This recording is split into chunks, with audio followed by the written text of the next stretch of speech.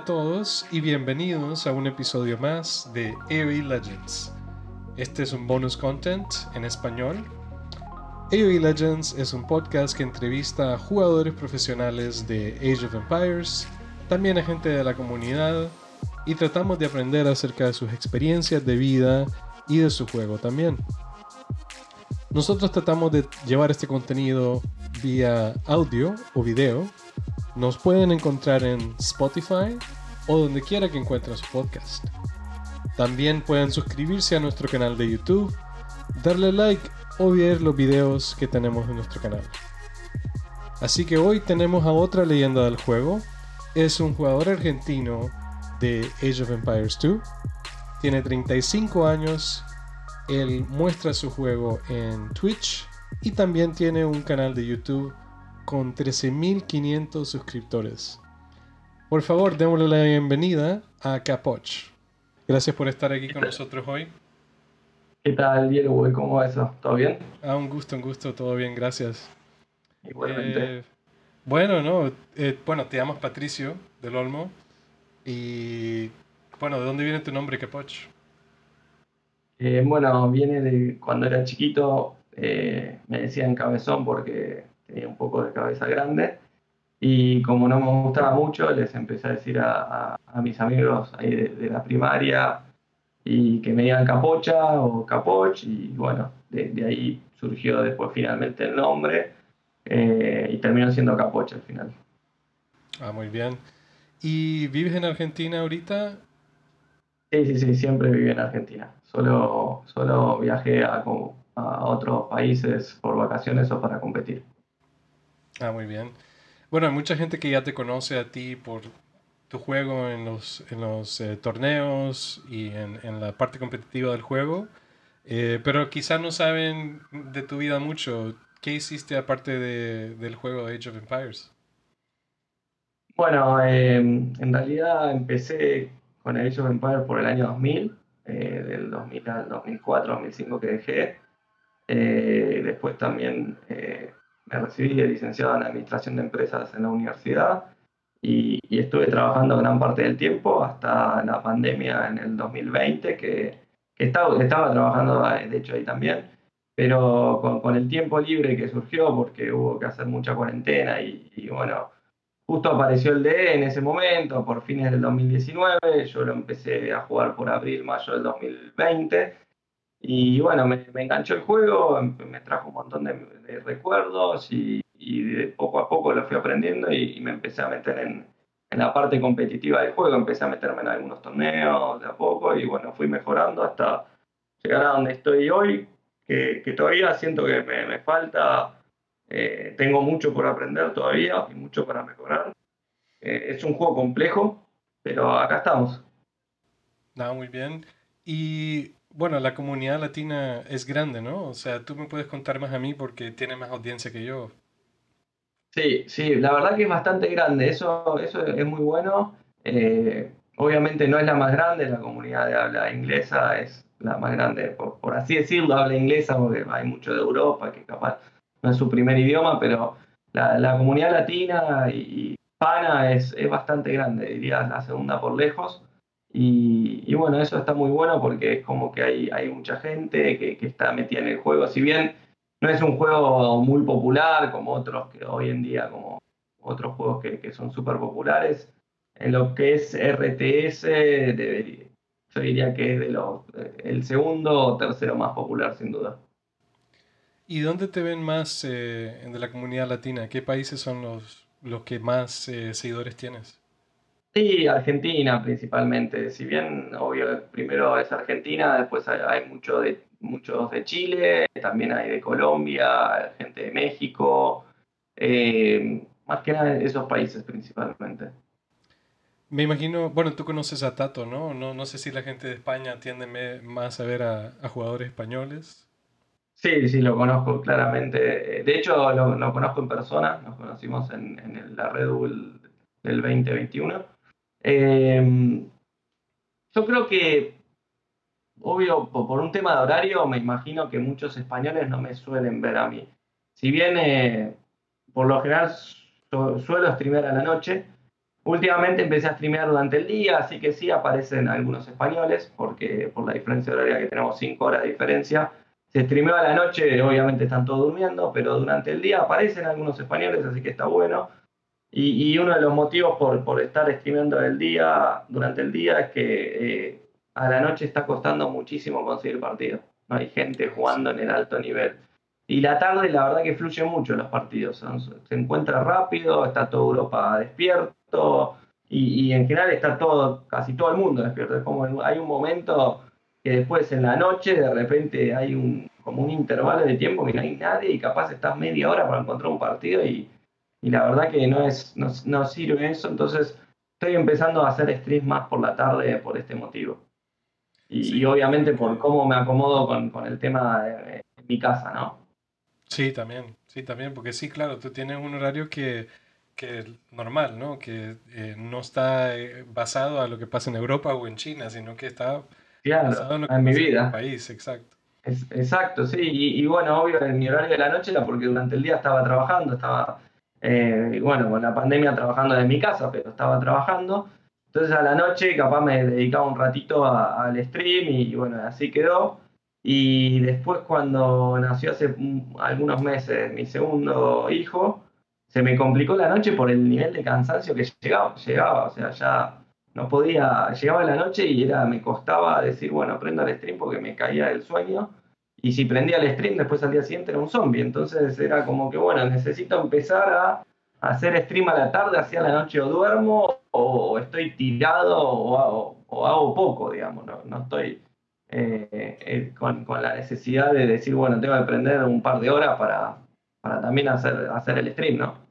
Sí, bueno, mucha gente no se da cuenta que el juego es bien intenso mentalmente y si estás cansado, si ya es muy tarde y tienes sueño por actividades del día, obviamente tu habilidad de competir a alto nivel baja un poquito, estás un poquito handicap.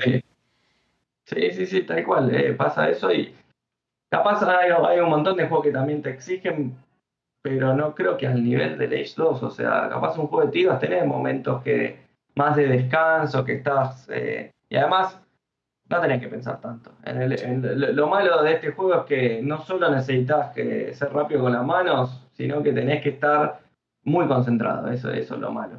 sí, Entonces capaz, yo siento que no digo el primer partido uno suele jugar mal porque es como que entra en calor, ¿no? Pero a mí al menos me pasa eso, ¿no? Pero después uno empieza a agarrar ritmo, pero llega un momento que como que empieza a decaer de vuelta ese, porque el primer partido entras en calor, después los siguientes es cuando empiezas a jugar bien, y después llega un momento que empieza a caer de vuelta a nivel porque ya estás quemado de jugar varios partidos seguidos. Entonces, no sé, será el sexto game, quinto, depende cómo estés en ese momento, pero llega un momento de que ya tu cerebro está, o ya no empezás a asociar bien las ideas, o empezás a analizar el mapa, o no haces cosas que capaz uno las hace en el momento, todas juntas, en un partido bien, porque está bien concentrado. La concentración no dura muchas horas, dura un tiempo, después necesitas descansar para volver a llegar a ese punto de concentración. Entonces es bien difícil mantenerse competitivo varias horas. Capaz a una edad más joven posiblemente sea más fácil, pero ya estoy un poco viejo. ¿Y dónde crees que está el juego ahora? ¿Te gusta en dónde está la comunidad y el juego con el apoyo de Microsoft?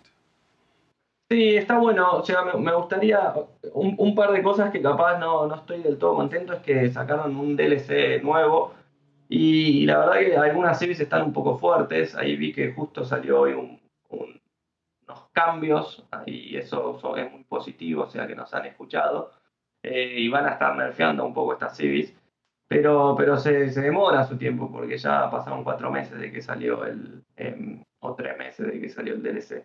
Entonces, eh, siento que está bueno y está bueno que se vengan estos cambios porque si no es como que esas series están rompiendo actualmente el juego en cuanto al balance.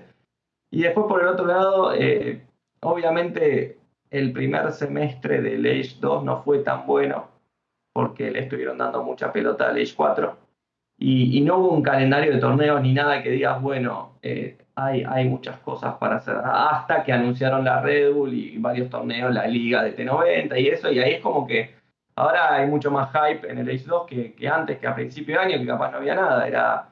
El único torneo al principio de año que se jugó fue el Wandering Warriors. Yo estaba hablando de torneos Tier S, que son los más competitivos. Obviamente hay muchos torneos capaz Tier B, Tier A, inclusive Tier C, que está bueno jugar, pero no te traen esa motivación tan grande como jugar un torneo Tier S.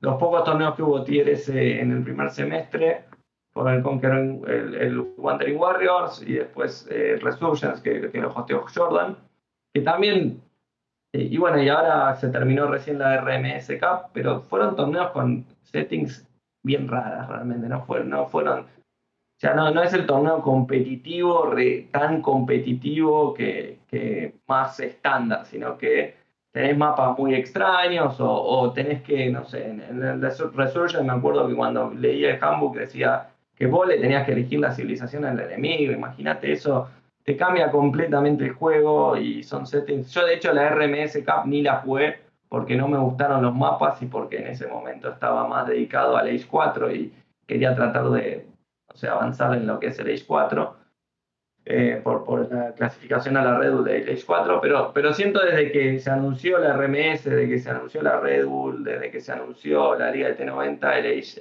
volvió a ser fuerte, digamos, el 2, ¿no? Sí, hubo un pequeño bajón cuando salió el H4, porque sí, mucha gente no sabía qué iba a pasar, o había gente que, como dices tú, estaba compitiendo en alto nivel en el 2, pero al no tener torneos, obviamente te vas a participar al 4 porque hay tiempo. Hay tiempo de participar en el 4 mientras vuelve el 2. Y Claro, sí, exacto. está mucho mejor ahora. Y hay muchos que hicieron eso. Viper directamente hubo muchos meses que ni jugó al 2 porque eh, los torneos grandes estaban en el 4. Y bueno, y ahora volvió con todo al 2 porque volvió de vuelta todo. Volvieron varios torneos buenos a la escena. Sí. Y bueno, bueno, tu estilo de juego, ¿cómo lo describes en H2? Bueno, un poco variado, digamos. A mí me gusta bastante bumear, pero también me gusta el juego agresivo y ir a pelear rápido. Así que me trato de adaptar a lo que, o juego lo que tengo ganas, o me trato de adaptar a lo que mejor me convenga, dependiendo del mapa y la civilización que toca, ¿no?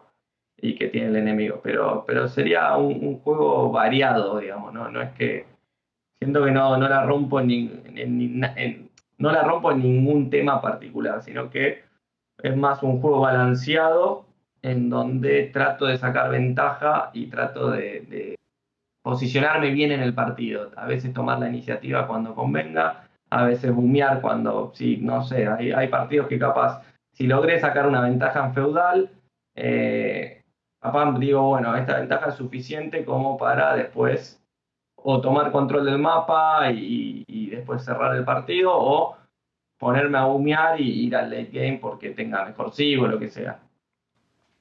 Muy bien, bueno. Y bueno, la última sección ya del podcast son unas preguntas rápidas.